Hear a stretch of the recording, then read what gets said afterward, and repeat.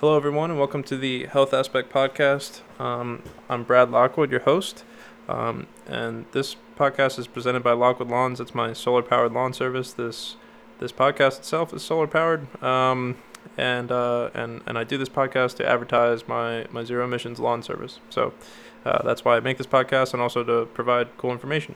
Typically, I'm co-hosting with my mom, who's a medical professional. A medical professional, and we talk about health issues, specific health issues, and how they affect individuals, and how our habits can lead us to a better or worse outcome health-wise.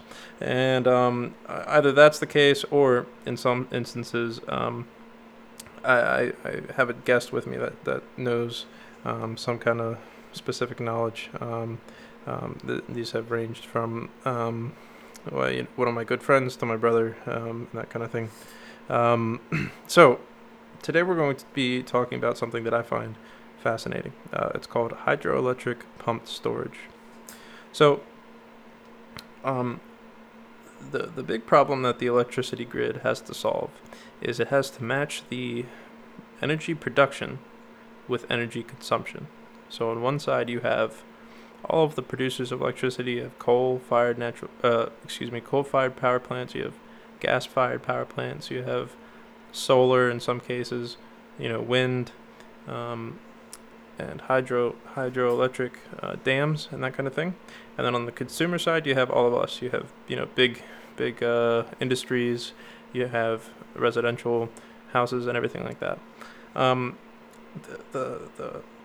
There's a lot of money, and there's a lot of challenge in the or I should say there's a lot of difficulty in the challenge of balancing those two things, the inputs and the outputs. And there is a price that is paid to balancing that, to doing that balancing act well, because it means efficiency. The higher those, the more unmatched those two things are, the inputs and the outputs, that cost is being reflected somewhere. So either in the health of the grid itself, or other ways, or in just the, or it could just be excess fuel spent by those fossil fuel burning companies.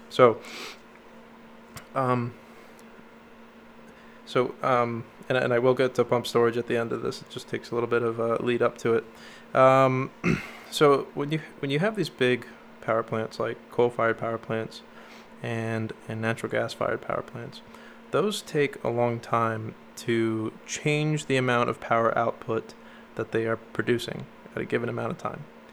And it takes a certain big coal-fired power plants up to 30 minutes to go from offline to full power. It might even take longer than that. It could, some of them it could take hours.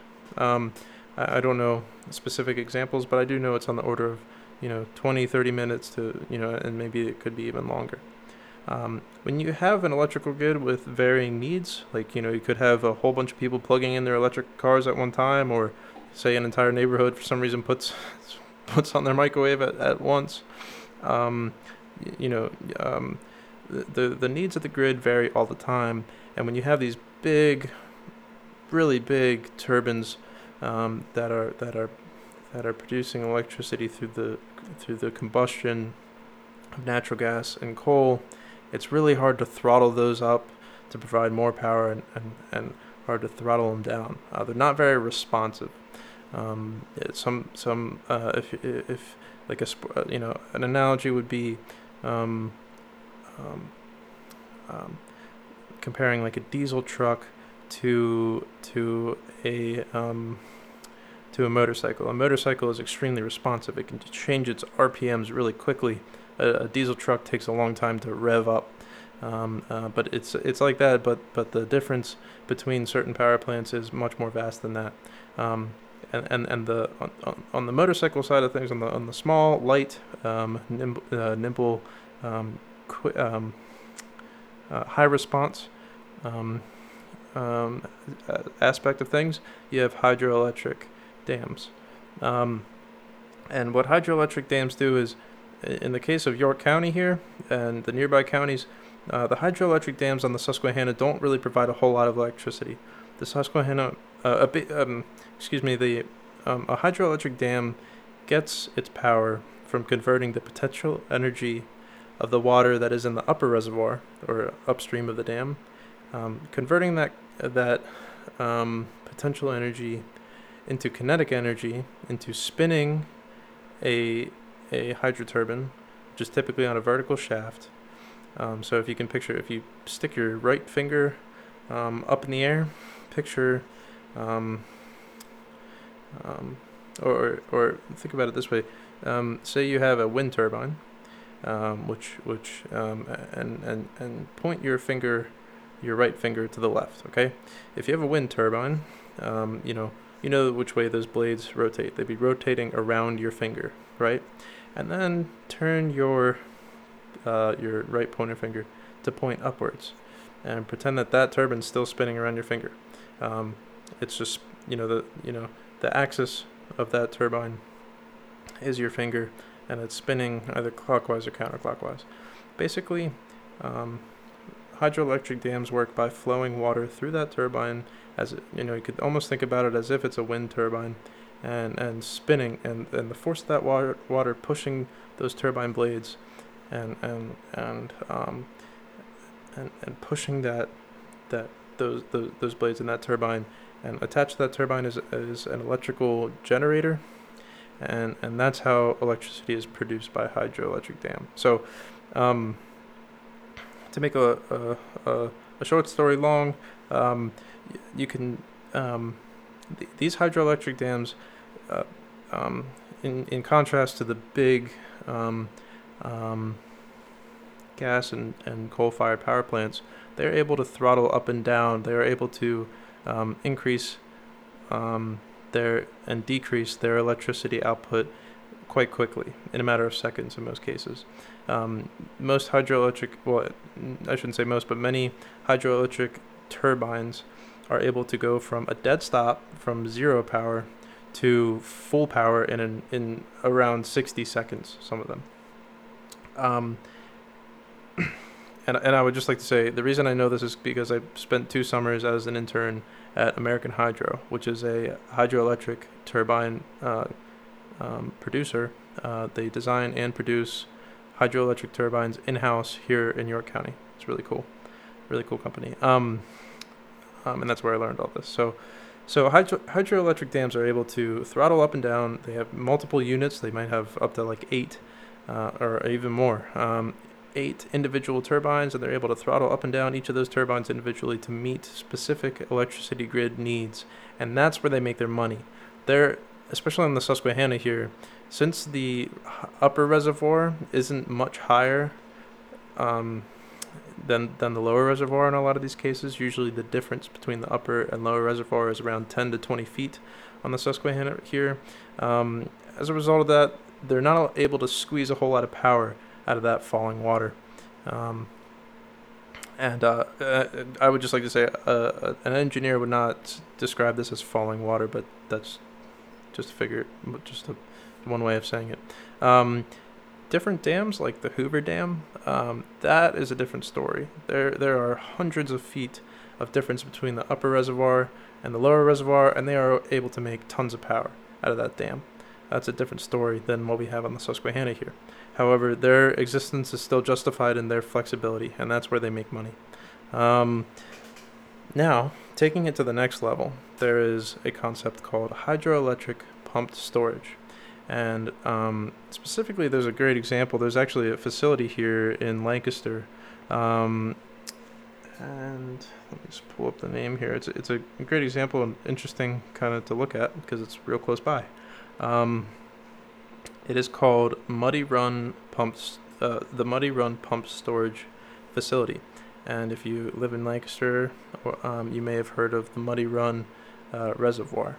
So what the Muddy Run Pumped Storage Facility does is, because for these these coal and natural gas powered power plants, it is most cost effective for them that just run at a continuous output all the time. It is most fuel efficient for them to just keep running at a steady pace and not have to throttle up and down, and that kind of thing. So what ends up happening is, when during the day when everybody's using electricity, the price of electricity is high. At night, these gas and coal-fired power plants are still producing electricity at the same output as they would during the day. So the demand for electricity is low, and the cost of electricity is cheap, is low. The price is low. So what Muddy Run Pumped Storage Facility does is it buys electricity from these other producers, and it uses that electricity to pump water from the Susquehanna into an upper reservoir, into the Muddy Run Reservoir. And they do that at night while those natural gas and coal-fired power plants are still running at full output. Then, during the day, the water flows back down through the pumps. So they have these really massive pumps that are actually called pump turbines. So not only can these pumps, whatever you want to call them, these pumps can not only spin one direction and pump water uphill. They can instead let the water come downhill and push and produce power by spinning the pump in the opposite direction. It's called pump turbines. You can look them up. They're super cool. Really, really, really neat. So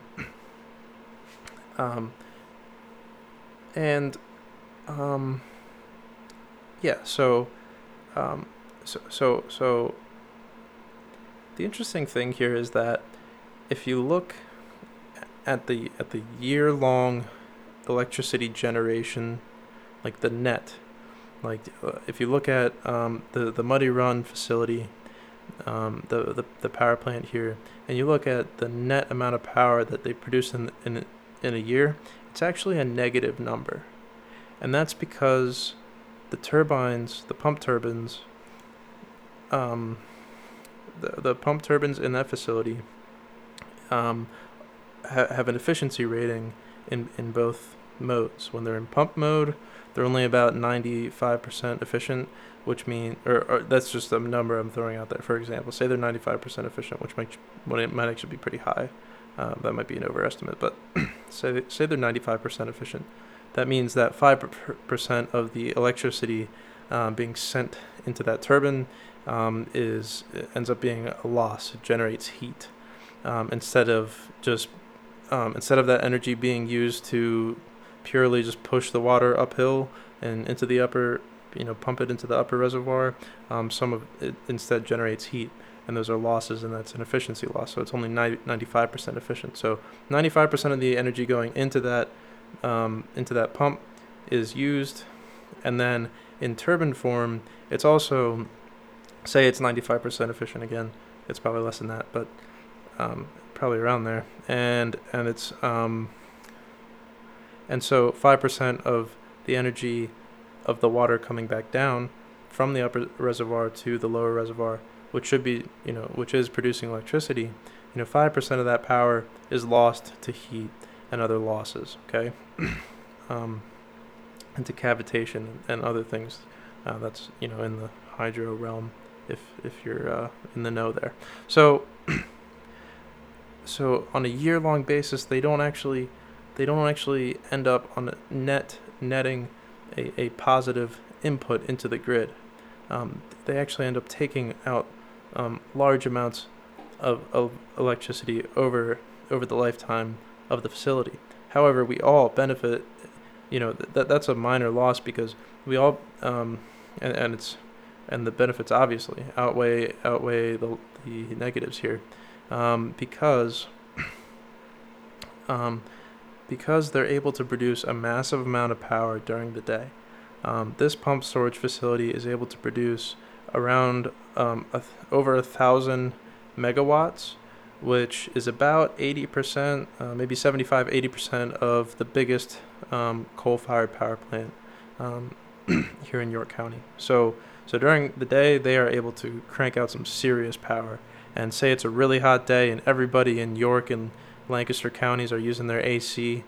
They're going to need the full capacity, of that pump storage facility on that day. So they're going to be running full throttle that day. If not, say, it's just it's not so much of a hot day, and not everybody's using the AC. Then that pump storage facility probably isn't running at full capacity, giving the full output. So I just wanted to bring that up. There's a lot of question around if we have renewables, if we have solar power or wind power, how we're going to store that energy when it's not windy or when the sun's not out. This is a really neat way that really, really interesting way of storing electricity that we've been using for decades and decades, just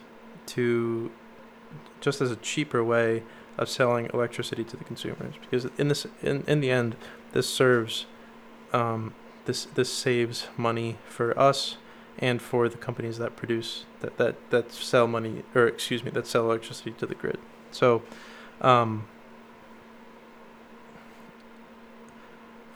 so it's just something to think about. This is something that's been around for decades. It's not without its costs. Of course, if you're going to build an upper reservoir, you have to flood a large amount of area, so that's got some amount of ecological costs. And that's, of course, an issue. But I just thought it was something neat, something really cool. There's no emissions involved, and it doesn't require a whole ton, a lot of batteries or anything like that. It's a kind of neat way of storing energy. So that's it. Thanks for listening. If you I would just like to point out that this podcast is sponsored and is presented by Lockwood Lawns, which is my zero emissions lawn service. If you're curious about that at all, you can go to lockwoodlawns.com and kind of learn about the business and what services I provide. Our bread and butter is just having a 100% solar powered zero emissions lawn service, and this is how we advertise. So that's it. Thank you very much. Have a great rest of your summer, and hopefully sometime in August we'll get back here with another podcast, maybe something health related. So take care. Have a great rest of your week, guys. Bye.